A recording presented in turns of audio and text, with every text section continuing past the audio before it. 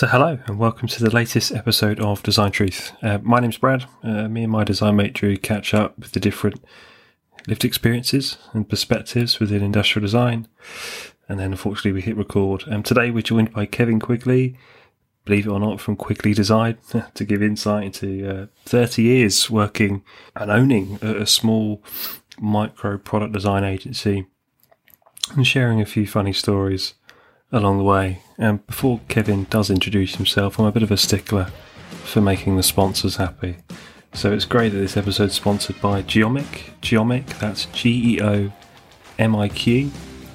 It's an online manufacturing platform that the world's leading engineering teams use to get quotes and place orders for both prototyping or production parts.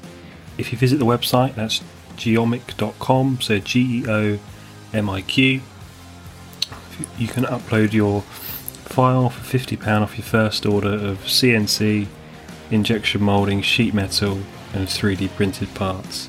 And if you use the code TRUTH50 when you get to the kind of checkout, you'll be able to get that discount. All the info that you need will be in the description. Of course, if you've got any questions, just track us down on the socials or hello@designtruth.co.uk. Forgot to click the button as usual. You know, I do that every single time I join a Zoom meeting. Yeah. I'm always like, how do I share a screen on here? Like, even when I know how to do it, I'm always like, how do I? And I've been doing this for 2 years now. Yeah. Do you know what? I've had 2 interviews during pandemic times where whatever I was using, Teams, just wouldn't share. I'm using Teams on a Mac, so all right, I may as well just shoot myself in the foot, literally. But it won't bring up the little tray at the bottom. You're like, I've spent ages on a presentation that you asked me to make. Can I email this to you? Should we just like make small talk for 10 minutes while this enormous file transfers through? So we can all still keep making those same fuck ups, I think. Absolutely. How are things anyway, Kevin? Are you all good in your world? Steaming hot today. Sunny Shrewsbury. Honestly, I have got air conditioning, but I just haven't had it switched on for some reason. I'm like sweating drips here, you know, but you shouldn't be able to smell me from there, so that should be okay. Good stuff. It's hard to smell past my own funk right now.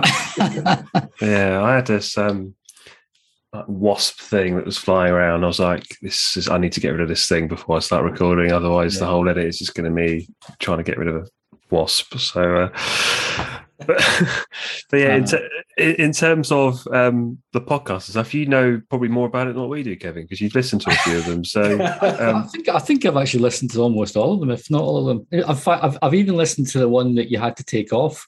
Oh, because I got the email saying listen, and I was actually home isolating at the time. So I thought, well, I'll listen to that while I'm doing bugger all else, you know. What did you make of that one? To the ones that haven't had a chance to listen to it because of Apple, was it all right? Yeah, I thought it was really interesting.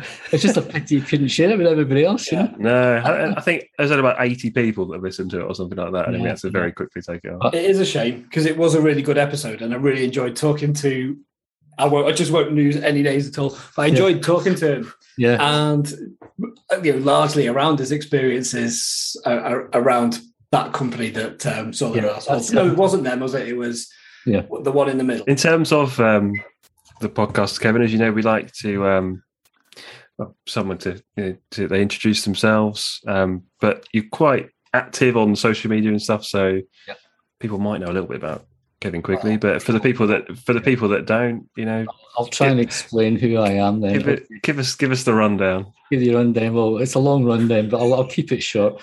I'm Kevin Quigley. I run a small product design agency in Shrewsbury called Quigley Design. Believe it or not, there's 3 of us. I started by doing a mechanical engineering degree at Strathclyde University back in the 80s.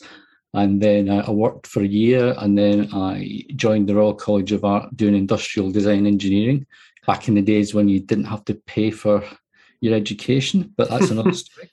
And I worked for a little startup company after that called Priestman Good for about, never heard of them. 7 months or something like that.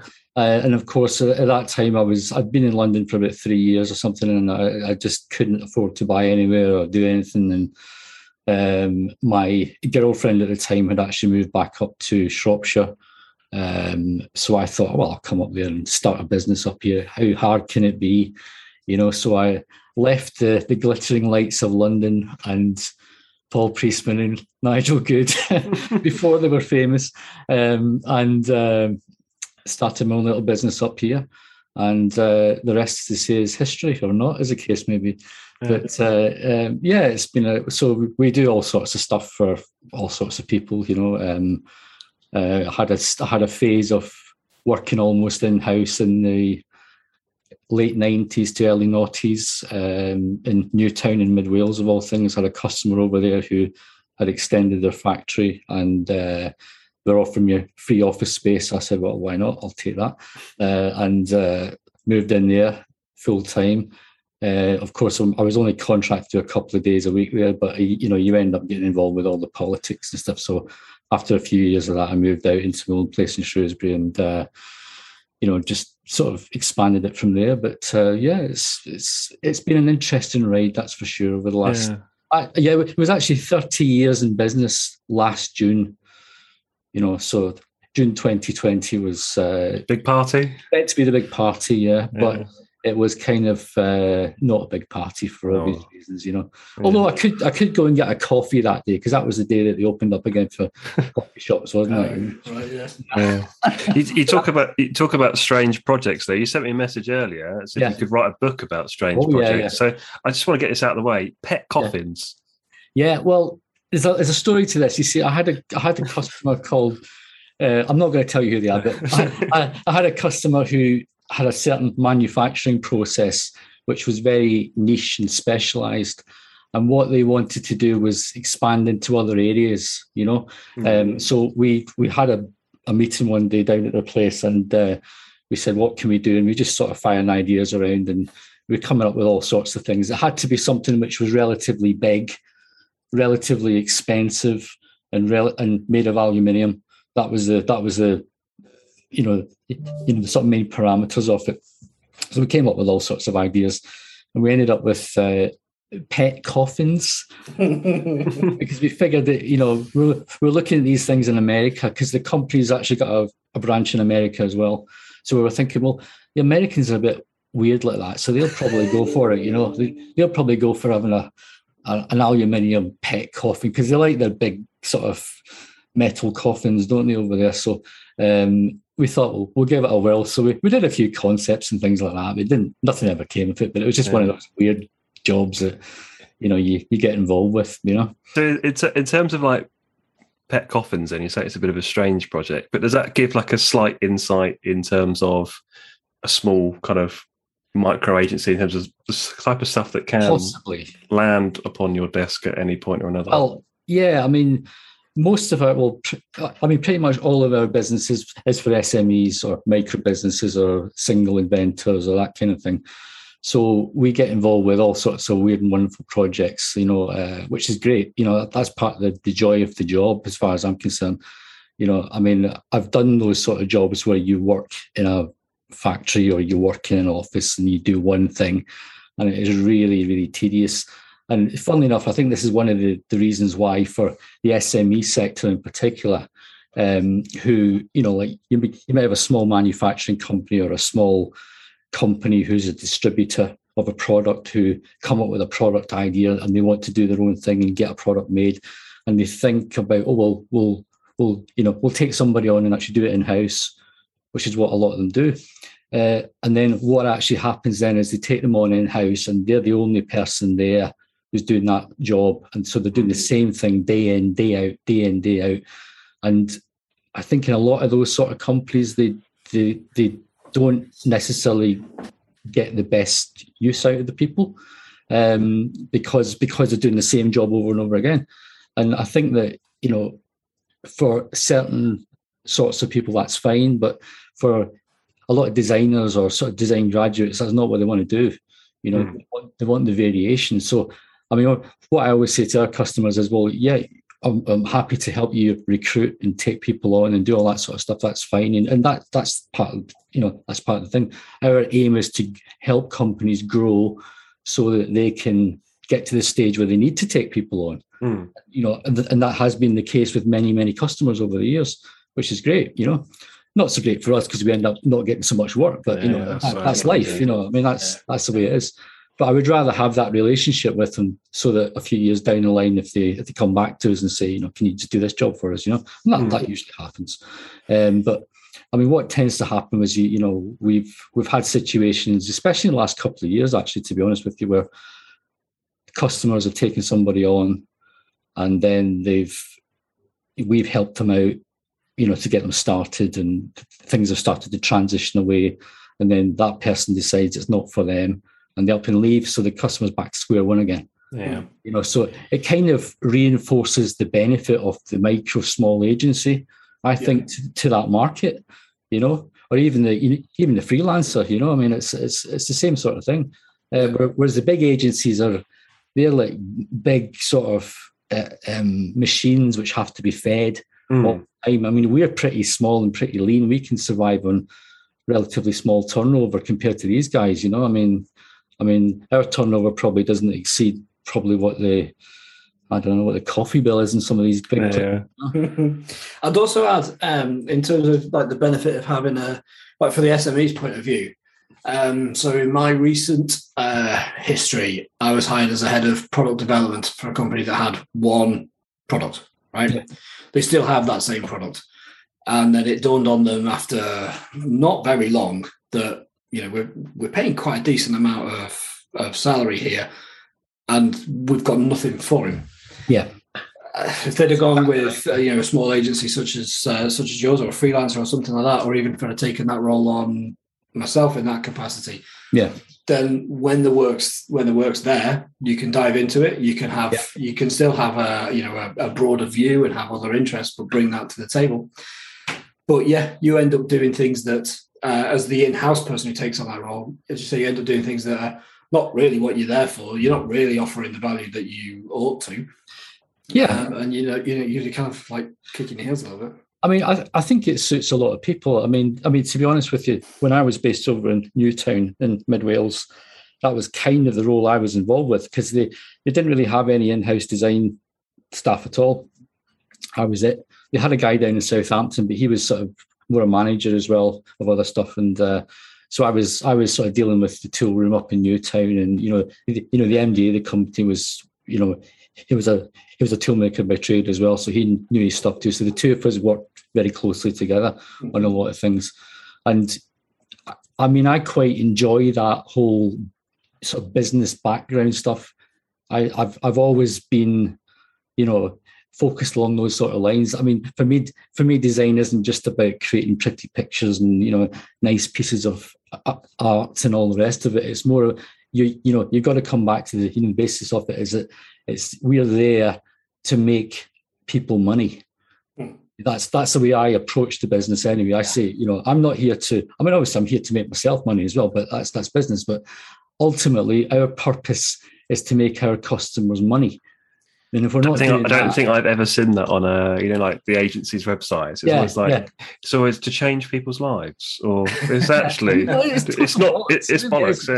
It's absolute bollocks, because I mean, it's like all these sort of mission statements for this, that, and the other thing you get in some of these bigger agencies and branding agencies and all the rest of it. I know a lot of people in the business. I know quite a lot of them, and I've got a lot of respect for a lot of them, and they kind of have to toe that line to get the corporate business, because that's the way the corporates work. Yeah, we're not in that when you come across that sort of plain speaking person or company or representative that kind of we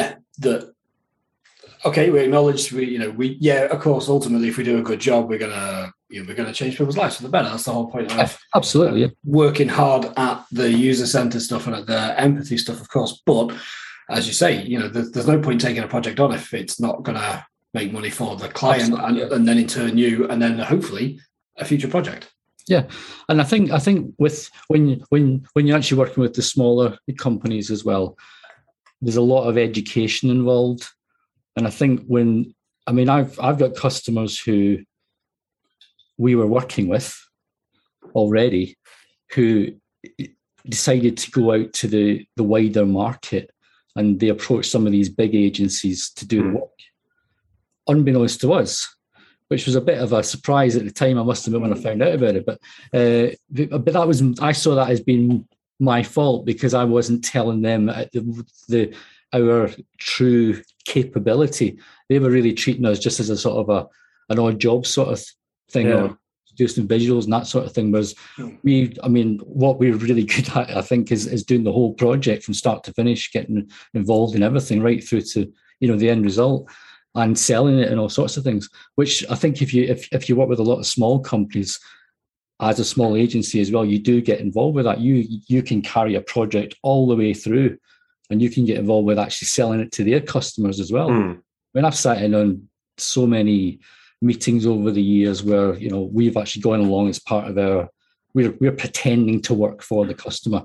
And that's kind of the reason why we've always kind of flown a little bit under the radar, as do a lot of small guys as well, because we tend to work with fewer customers overall, but also our customers like to pretend that we work for them when they're approaching the bigger agency. So everybody's always trying to pretend to be bigger than they are.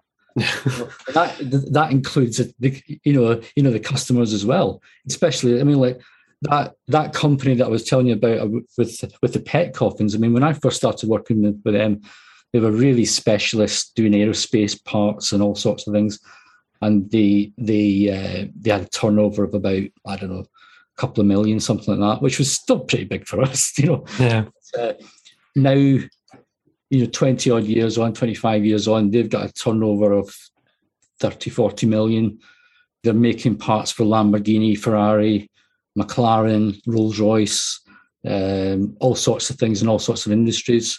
Most of the trains that you see on the roads have got their things, the underground trains have all got parts on them. So things like that. And we were part of that story behind the scenes, not necessarily doing the design work, but there was a lot of sort of business support and just trying to help them along the way, But I think that's the important thing with small companies is that you do get the opportunity to do much, much more and impact much, much more on the the outcomes. Whereas a big company, I mean, first job I ever had was with IBM up in Greenock, where I come from, which was they make the the IBM PC up there. That was a big manufacturing, and this is a manufacturing plant which is like a mile long, literally a mile long.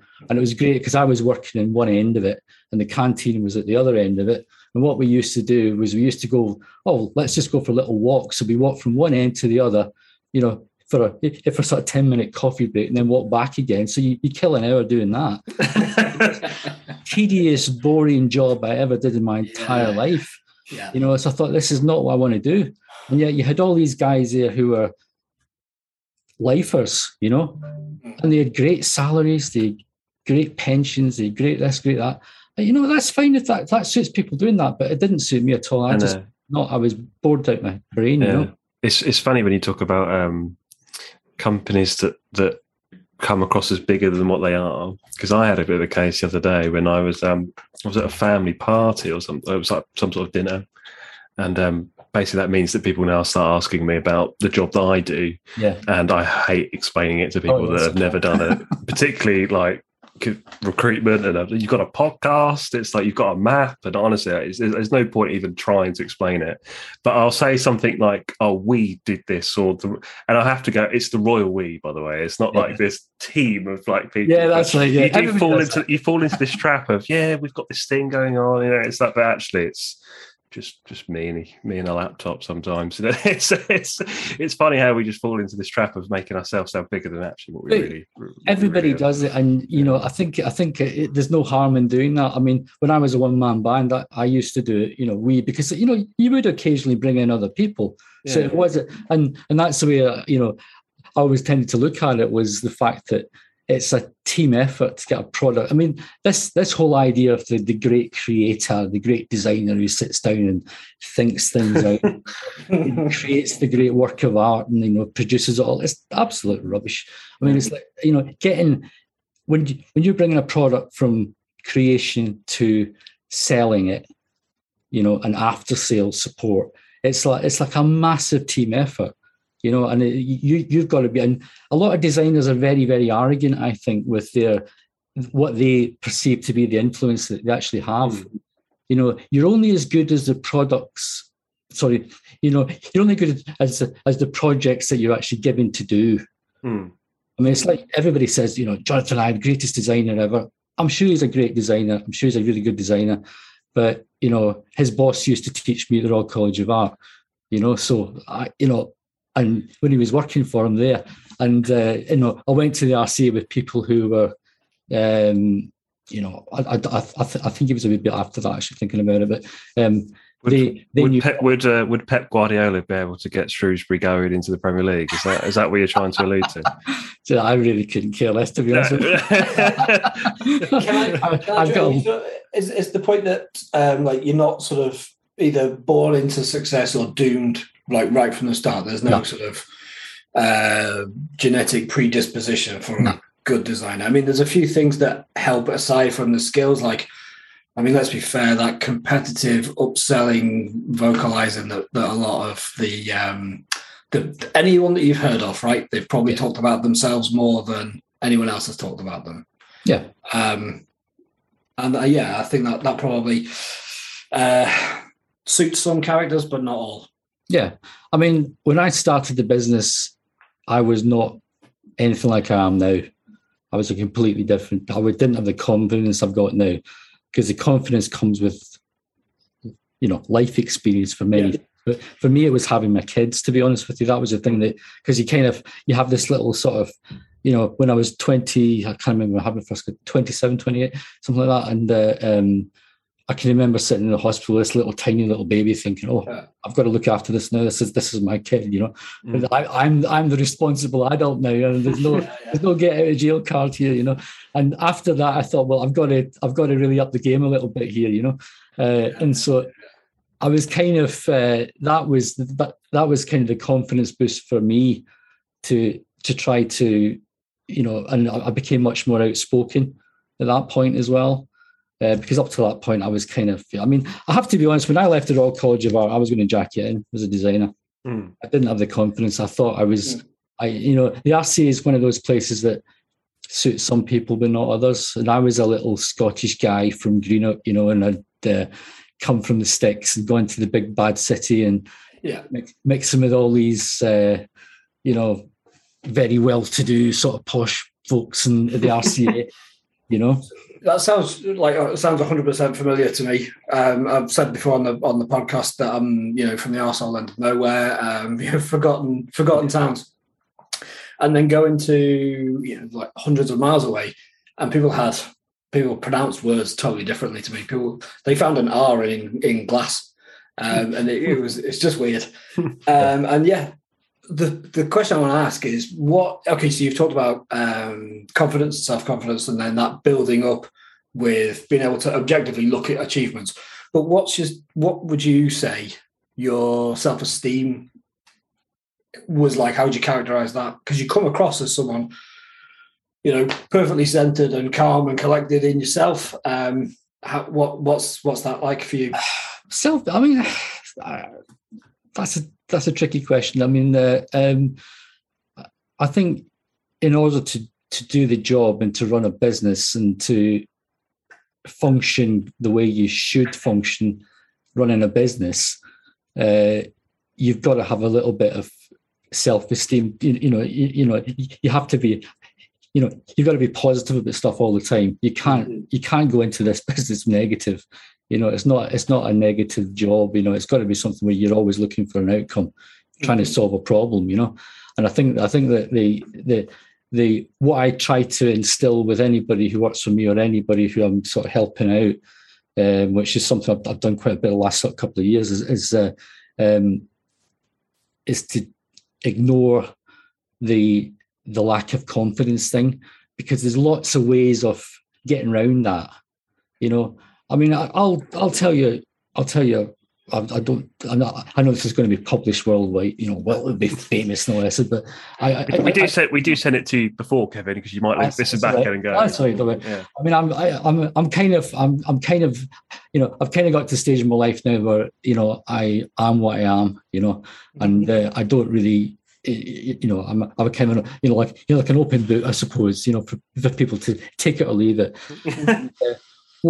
When I was younger, I had a really bad stammer, like really bad, to the extent of, I can remember one time, my dad said to me, can you just phone up so-and-so and ask him to do this and pick the things up? This was when I was 17 or 18, something like that. And I actually walked from one end of town to the other to ask him in person rather than use the phone. And that was like 2 miles each way. And that's the kind of, and I went to university through that, and I went to Royal College of Art through that. In fact, when I did my final presentation at the Royal College of Art, I had to get somebody else to read it out. And which I will be forever grateful for Duncan for that, because, that was something that, I landed on at the last moment because I was such a twit, but that's the kind of thing that, and of course, when the kids came along, I kind of had to not grow out of it, but become more confident and actually do that. So I managed to get, it still happens, of course it still happens, but you have to, you've got to battle through all these things. And I think to some extent, this last 12 months, 18 months has been quite not good for me, because it really hasn't been good on a personal level, but it's been positive in the sense that this whole opening up of access to people and sharing and mentoring and all that sort of thing has actually enabled a lot of people to become more visible. I mean, I've always been quite visible on certain social media and things like that, but I think this last year has been sort of exaggerated that a little bit,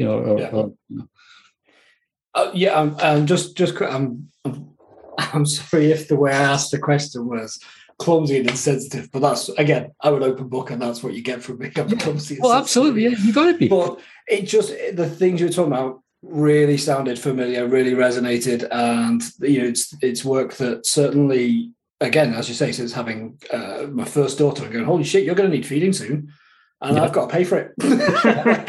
Oh, bollocks. That changes everything.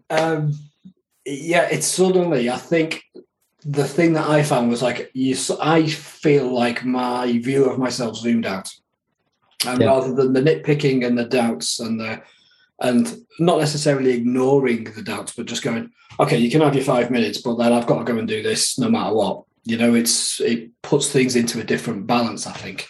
It gives some things more value and some things less value. And I think, I think that's the best way to describe it. It's just a sort of slightly zoomed out view of yourself and of the rest of the world. And you talked about things that were specific milestones in my own journey to a bit of an improved self-esteem as well. I think there's an awful lot of people out there who are like that as well. I mean, and there's a lot of people in the actual design industry as well who are just like that too. But the people who rise to the top of the design industry, they're not always the cream. We all know what that means. Well, but okay, let's take it to something that's relevant now as well. And that, I mean, again, none of us are technically qualified to talk about this gender balance in the industry, and how some of those characteristics that you're raised as a boy to be pushy and to join in team sports where you're going to get the shit beaten out of you if you're not good at it. Like if you give away a goal after school, you're going to get beaten up.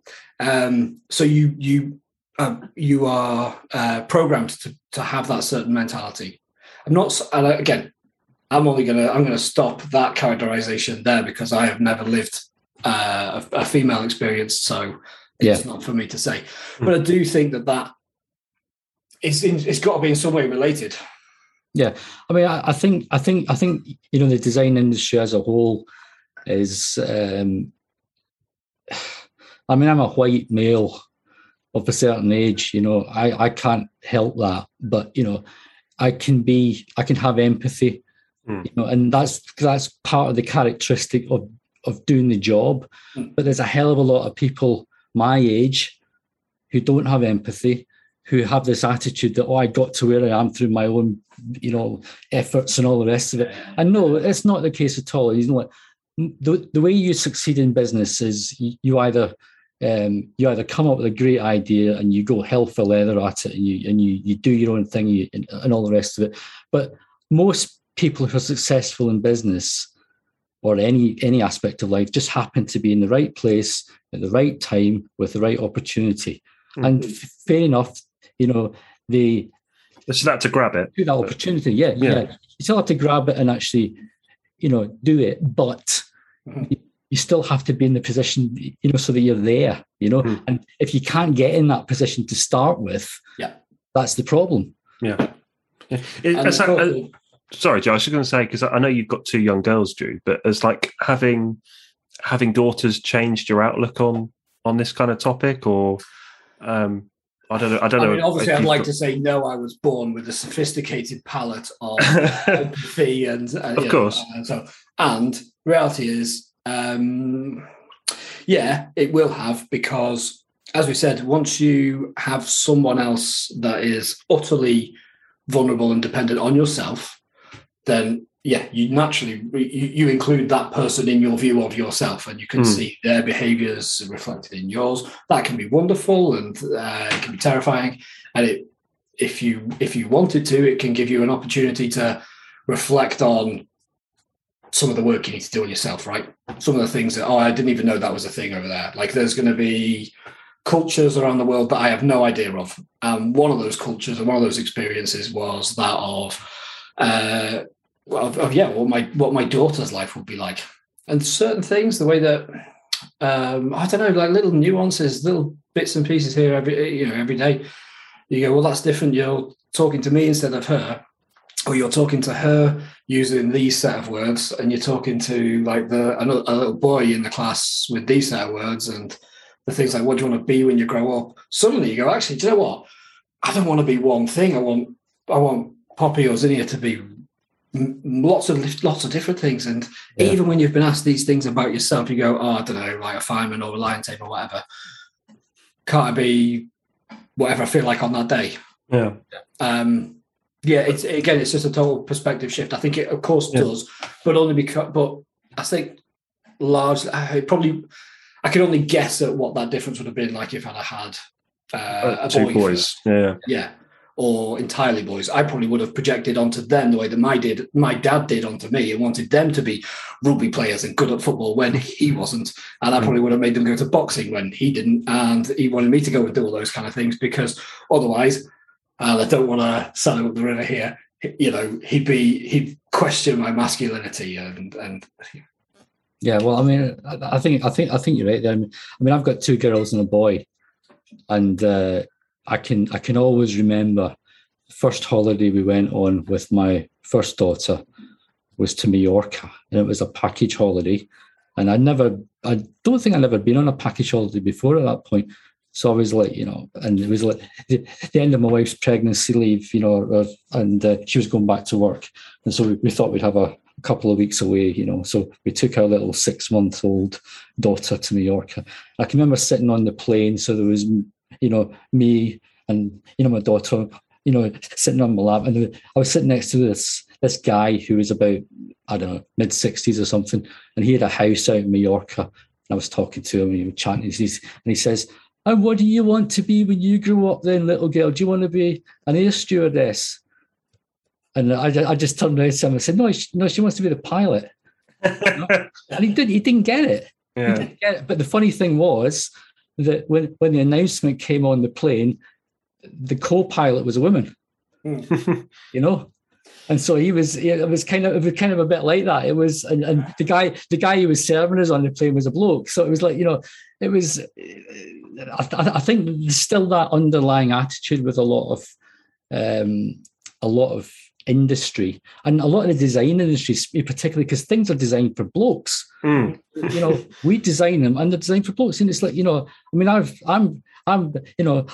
used to do like a lot of work in the safety industry, which is predominantly a male orientated, and it's all about guys in construction and all the rest of it, and everything. I think I don't remember, honestly, actually designing anything specifically for females. It was all blokes, and Yeah, that wasn't that long ago, you know. Yeah. Do you think things are changing? I think they are in certain sectors, yeah. Yeah. But I mean, we do quite a bit of medical product work, and I've been in conversations relatively recently where, we're talking about things like this, and the practitioners are saying, "Oh, I hadn't thought of it that way." You know, and I'm thinking, but these are the guys who are actually doing the procedures, and that's part of the trouble with medical. I mean, you know, like you've done some, things like that, and it's about when you're designing some medical products, you know, you're supposed to take into consideration, what the doctors want and all this sort of thing. But the reality is that a lot of the time, the doctors aren't the ones actually doing the procedures. It's the nurses. Yep. Or the auxiliaries and things like that, yep. And or even sort of GPs and things, and a lot of the time they don't think about the things that are going to go wrong. They do it their way. So when you're doing a clinical trial, the failure rate of a clinical trial can be absolutely through the roof because of who's actually doing the trial, and because they just ignore all the instructions you give them. And I've seen this time and time again, and it's one of those things which you have to battle with all the time. I think it's a real challenge to, the whole gender thing and other, the whole disability thing as well, age, all these things. I mean, I'm a huge believer. If you're designing a product, the best products are the ones which my 80-year-old mum can pick up. Know how to use, and a 10-year-old could use as well. Yeah, it goes back to I think probably when I was in uni, being told that the right product, you'll look at it and you'll know, it'll tell you in its form and in its finish and things like this, which bit does what and how you use it and in what order. Now that sounds glib. Yeah. You can take good and bad examples from around the home, even. Yeah, I think that can apply to certain categories of product, but I think that a lot of technology products, because you're working with a screen, it's more about the interface and things like that. And it's like, I mean, I think the trouble with a lot of the older generation is that, and I'm talking about 80-year-olds and that sort of age, is that some of them are really into technology and they know it all and they do it all, but other ones are completely scared of it. Yeah. And they don't want to use it. But I mean, I think this past 18 months has made a lot of people do it because they've had to. I think even parents at my age, 58, 57, something like that, they're pretty afraid of using technology. Even at that age group, you can just little things like, I'll just send it to me on a text, Mum, or something like that. And it's like, how do I do that? And who's it going to? And so it's, I'm totally with you on that because I have to go through things like that all the time. My mum's the same. It's largely because of the way that she speaks about herself is in, unconfident ways. Yeah. I don't know. I've not been shown that. Like, well, you probably can figure it out by having a good look in the rummage. But she just won't try. Yeah, and I think all this comes back to the old sort of gender stereotyping again, because a lot of people of certain age, my generation certainly, when a woman would try and do something, the bloke would come in and take over and say, it's like bloody women drivers sort of thing, can't do anything, ha, ha, ha. And it's like, I think that stops people from experimenting. And funnily enough, I'm not James Dyson's biggest fan, as you will know. I know you're going to show me here. But we are giving away 2 copies of James Dyson's book currently. Yeah. He's mentioned 5,127 prototypes 3 times in the first 4 sentences. But yeah, well, I listened to a podcast the other day, which a friend of mine, he called, Mark Sanders, who was a tutor at the RCA, and he's a good guy, and he told me to listen to it, and I did.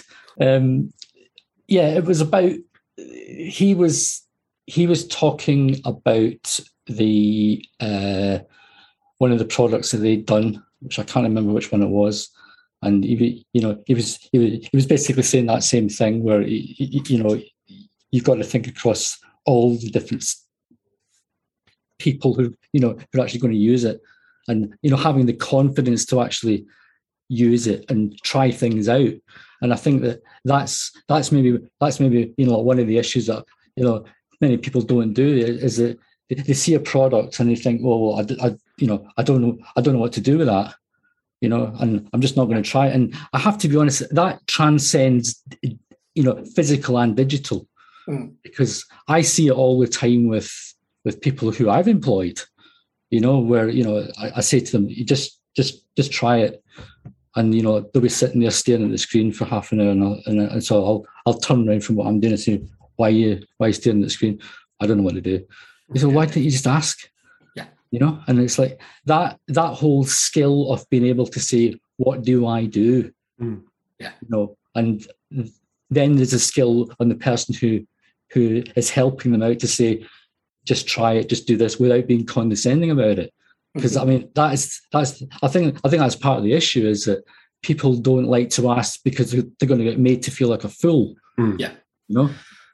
Yeah, I mean, again, it's something that comes up with dealing with, as you say, other people in the team, specifically. I think like really often juniors, but things that you pick up by encouraging children to do things.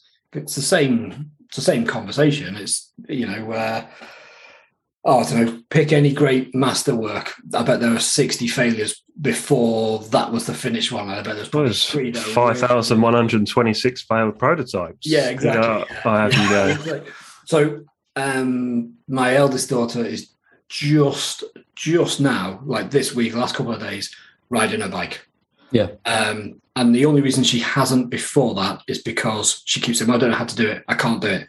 Yeah. And you kind of, you're coaching her through it, you get into the bit, and then she'll just realize that I don't know how to do this. I don't feel like I can do it, and stops.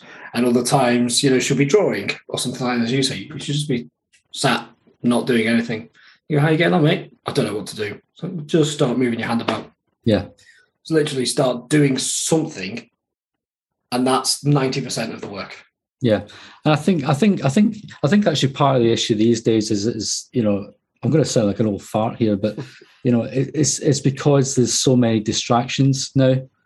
I'm locked in this room, and I've got radio, Mac, my work computer, a load of blue foam outside, and I might get 20% of a working day actually done. Yeah. Shouldn't have said that. Can we edit that out? Aren't you on a long-term contract? That's before you get onto Instagram, Reddit. As long as you're only charging for the 20%, but you'll be all right, Yeah. It just whilst we're on the topic of the kind of the gender disparity particularly within industrial design, Drew, we've got something kind of not lined up officially, but there's something that's coming up where rather than you having to listen to three white guys talking about it for 40 minutes. We've got that's it's worth saying actually, because again, just cutting ourselves short on it, that we can only really talk about our own experiences, and that's what the whole podcast is for, which is why we've got something in the works to have more guests on that are women working in the industry. Yep. And we are at least doing at least one episode where Brad and I might just say, "This is a bit of a different intro." We might not even be on it, and it's like use the platform, talk about it, share it, rather than. The only reason to do that would just be to do an intro. Would just be in case someone's listening and hasn't read the whole intro on the description and just goes, "Oh, hang on, I'm on the wrong thing." Yeah, Brad's different. Just to go, you're listening to Design Truth, but that's all you're going to hear from us. I think that's a really good thing. I mean, look, one of the highlights of the last sort of 12 months, 18 months for me was actually getting involved with a lot of people who I'd known about on the periphery for a long time, but never actually met because nobody was doing video conferencing up till 2 years ago, and they were based in Northern Ireland, and I know quite a lot of people over there, and sort of Ireland as well, and I was sort of asked to sort of join this sort of group that they had, which was sort of a just a sort of an ideas group, if you like, and it was run by Fiona, and she, she's a fantastic designer, really, really great designer, and there's all sorts of people over there who do all sorts of really interesting things, and had all this not happened, I would have probably never had that opportunity. And I think that what I'm really hoping out of all this chaos that's happened over the last couple of years is that we can move forward as an industry to actually open up more and give access to people who just wouldn't have the access before because of where they're actually physically located, or maybe because they weren't particularly confident. Because it's like, there's conferences and stuff, but there's no way in hell I would want to stand up in front of 400 people and give a keynote or a speech. Yeah. It's just not my thing at all. But doing this is fine. Yeah. I don't have a problem with it at all. And there's a lot of people like me who have got a lot of industry background, a lot of experience, who can bring something positive, who have now got the opportunity to actually do things. Yeah. And I think part of what you guys are doing has enabled that as well. Well, last time we caught up with you, Kevin, would have been the thing over at NTU. Yeah, well, that's a classic example of it. Yeah. There's no way that would have happened a couple of years ago. That was fantastic. I mean, there was about sort of 20 odd designers on there, wasn't there? There's quite a few. Yeah, because we had to have a few sessions. Yeah, and you've got Matt Sinclair on in a couple of weeks, I think, haven't you? And I've been sort of helping out, Loughborough as a mentor for the final year students with Russell, last year, and that was a really positive experience for me. I mean, I was kind of gobsmacked at how good some of these people were. I mean, it was amazing. I mean, and I would say that it was quite interesting because Russell's quite a well-known sort of designer, and he's very big on social media. And he does all this stuff, and he's got the more sort of standard career, if you like, in terms of age. Didn't you tell me that there was a calendar thing, and his calendar was getting booked out a lot earlier than yours? It's quite funny because the first day it was on, it was like a calendar thing, and Russell's name was there, my name was there, and his was full for the whole time. I had one person on there. I'm thinking, come on, not that bad. And of course, the person came on, and it was I can't remember her name now. But I tried to help her out, and I think she might have mentioned me to somebody else. So the following week there was 2 on there or something, and then after that it kind of grew. But it was funny because probably about what was interesting to me at least was probably about 80% of the people who I saw were female. And whereas I don't know what it was for Russell, but certainly more males on Russell's side. Now I don't know whether that's because they were. The guys were looking for help for what he could offer, and I was a kind of an unknown entity to some extent. But I think that he tried to help people out. I mean, I think sometimes I come across on some social medias as a bit harsh, and I think that probably scares people off. Certainly on Twitter, I'm kind of a little bit scathing on certain things. But you're not a troll, are you, Kevin? No, not at all. Isn't that's the whole point of Twitter, though? I've got a few. I have got a few rules. As one is that I don't ever criticize anybody else's design work because you don't know what the background was. You don't know what the brief. You don't know what the brief was. You don't know anything like that. I might criticize the occasional massive company's design work, and it's just a total non-entity, but most people's stuff is you don't know what goes on behind the scenes, so you can't criticize it.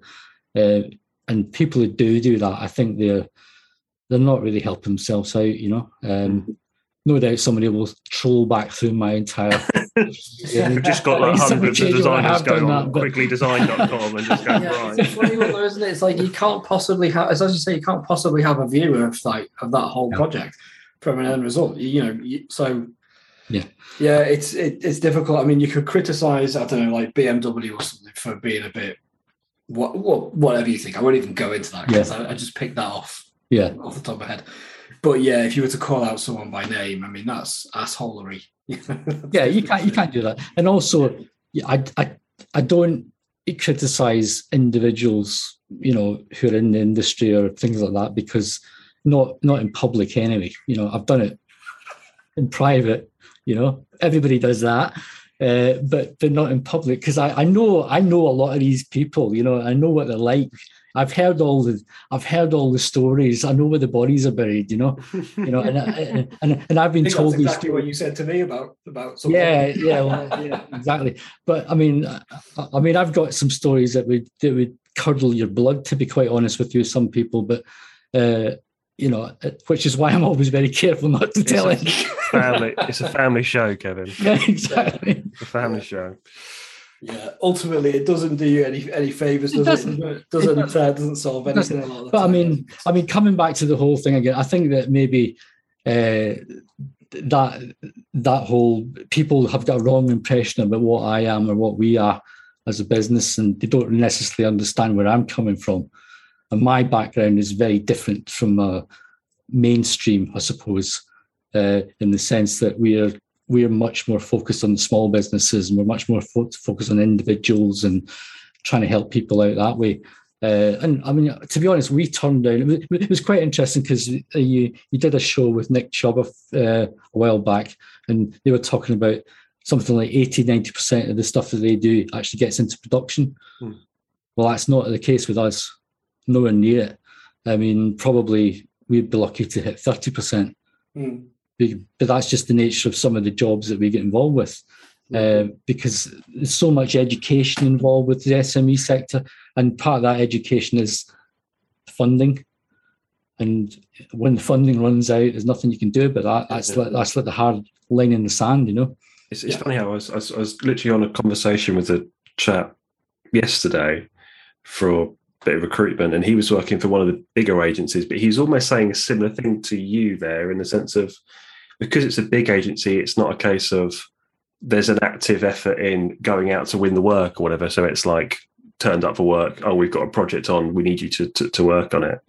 And obviously you've been there 4 or 5 years, but it's not a lot you can show me in terms of what you've actually done. He's like, yeah, well, kind of got a bit of a bad luck. A few projects came in, got to X point. The big corporates canned it.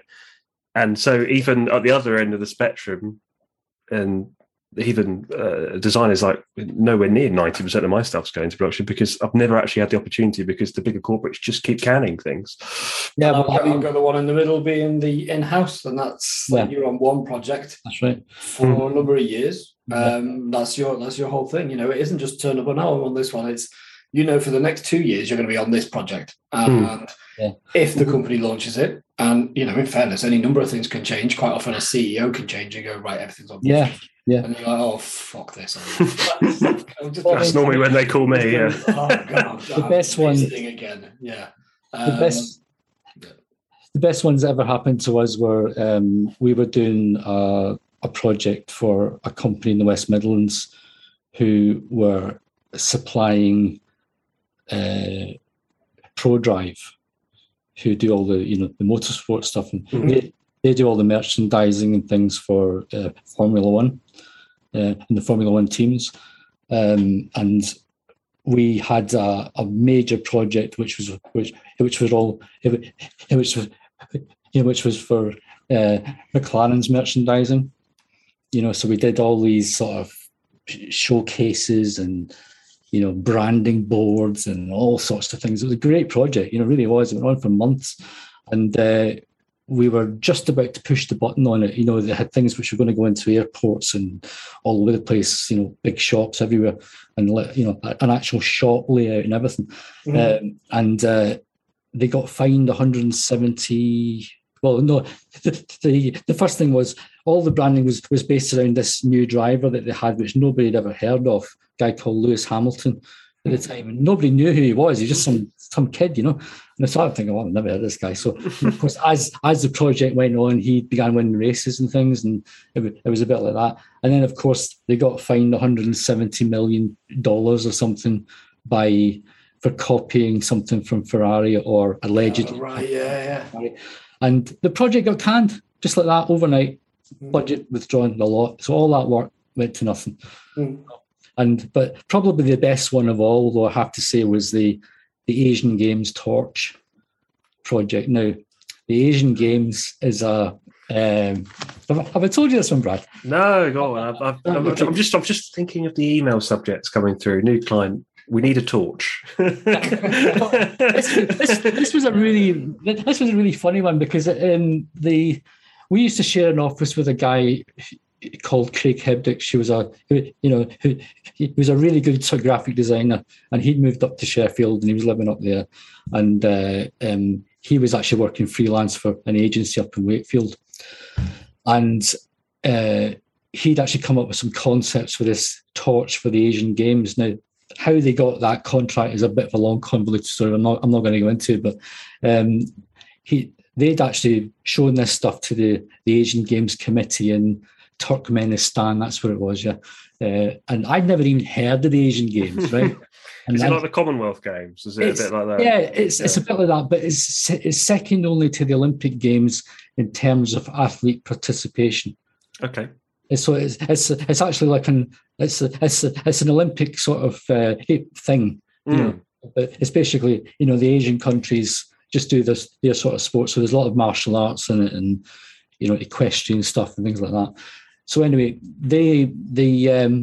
we were asked to do this torch, and or rather, the agency was asked to do concepts for this torch as part of the branding for it, and they loved it, the ideas. And of course they said, can we see a prototype of it? We want to see some working prototypes. And of course, Craig was a graphic designer. He didn't have a clue what to do. So he phoned me up and said, help, what can you do? So I went up there and looked at this and I thought, oh my God, this is a nightmare, this thing. It's like a really intricate design and all the rest of it. So we basically dropped everything else we were doing and we worked on this thing for about 2 or 3 weeks. And we produced a physical sort of prototype of it, and we got it out to Istanbul, which is where the meeting was. I didn't go, but it was the torch went, and all sorts of things happened. And we thought this is going to be a nice little. So we got it all costed up for production. I had a manufacturer in the UK all ready to go on it. The guys who did the UK torch, they were going to do the flame element of it, and I had somebody else doing the actual form, which was much more complex than the UK one. This was going to be our big project that we're world famous for. And then next thing we know, the dictator of Turkmenistan, who was a bit of a despot, he decided he was going to do his own one. And so that was it. End of project. So it was like, oh great, just like that. So, but I don't have any qualms about showing that project to people. It's a really nice project. Yeah, these things don't happen as much in the job that I do. But I do remember a guy once. I won't name him, but he was offered a job over in Hong Kong. It was for a manufacturing place, partner type stuff, and it was all going all right, actually, quite swimmingly well. And then he didn't take the job in the end, and it was because the company didn't want to relocate his cat to Hong Kong. And I remember just going back to my boss at the time, going, "That thing we've got in for next month, yeah, he ain't going because they're not relocating his little kitten or something." It was just he thought, just as a matter of principle, he was like, "No way, what happens if I get out there and they don't want to buy?" He was actually a Dyson guy, actually, funny enough, and. Yeah, that was a weird one. I've had other ones in the past as well where I've been offered jobs and then when someone sends in their, is it your P60? When you send through and it shows your salary or whatever for the calendar year? Is it the 60? Yeah, I think so, yeah. And so they've gone for a process and say, I've earned 80 grand last year. And then to prove it, you've given me a P60. And then they've go, hold on, you only earned 50. So we would have offered you the job at that, but because you've lied to us, yeah, we ain't offering it you anymore. So I had that one once where it's like, oh, that person we got started next month, yeah, he's lied about his salary. We've said his P60, so that one's canned as well. It's amazing how people think they can you get away with it. You can't kid on people. I mean, everything's open now. It's so easy to say. I mean, like we get like a lot of applications for jobs or people looking for internships and things like that, and which was another subject, which maybe another time. Paid ones, Kevin. Sponsorships, oh, don't get me started. Paid ones. Yeah, I mean, we do pay, we pay, but I know plenty of people in the industry who don't, and I think it's absolutely ridiculous if a little titchy business like ours can pay, and these big so-called, internationally famous, highly rated, top of the industry guys can't or won't. But that's another banter which I'll no doubt. If you need to unload at any point, over the next couple of months, just say I need to come on, I need to talk, and then we'll just give you an hour just to rant about everything. And then I could keep going all day on some things. Yeah. But no, I think there's a lot of that goes on. It's I think there's so much nonsense in the industry. There really is. Yeah. But thankfully, there's Design Truth. So, well, Kevin, I've had a pleasure. It's been great speaking to you for the last hour. I hope you enjoyed it as well, which is which is the main thing. And you can now say that you've actually been on the podcast rather than just being a loyal listener, which is we do genuinely really appreciate. I've got to listen to myself now, though, isn't it? Oh, it's the worst part. I'm not going to do that. Yeah. I do it. I can't. Just don't do it. I can't wait until there's enough money in the bank where I can just go on Fiverr and get someone to edit it for me. That's going to be a great day, so I don't have to listen to myself back. Edit and approve this for me. Thank you for listening to the latest episode of Design Truth. If you ever do want to come on and join us, track us down on the socials or send a message through to hello@designtruth.co.uk. This episode was kindly sponsored by Geomic. And if you want to know more about those guys, the relevant links are always going to be in the description. See you next time, and I think I'll leave you with some funky music.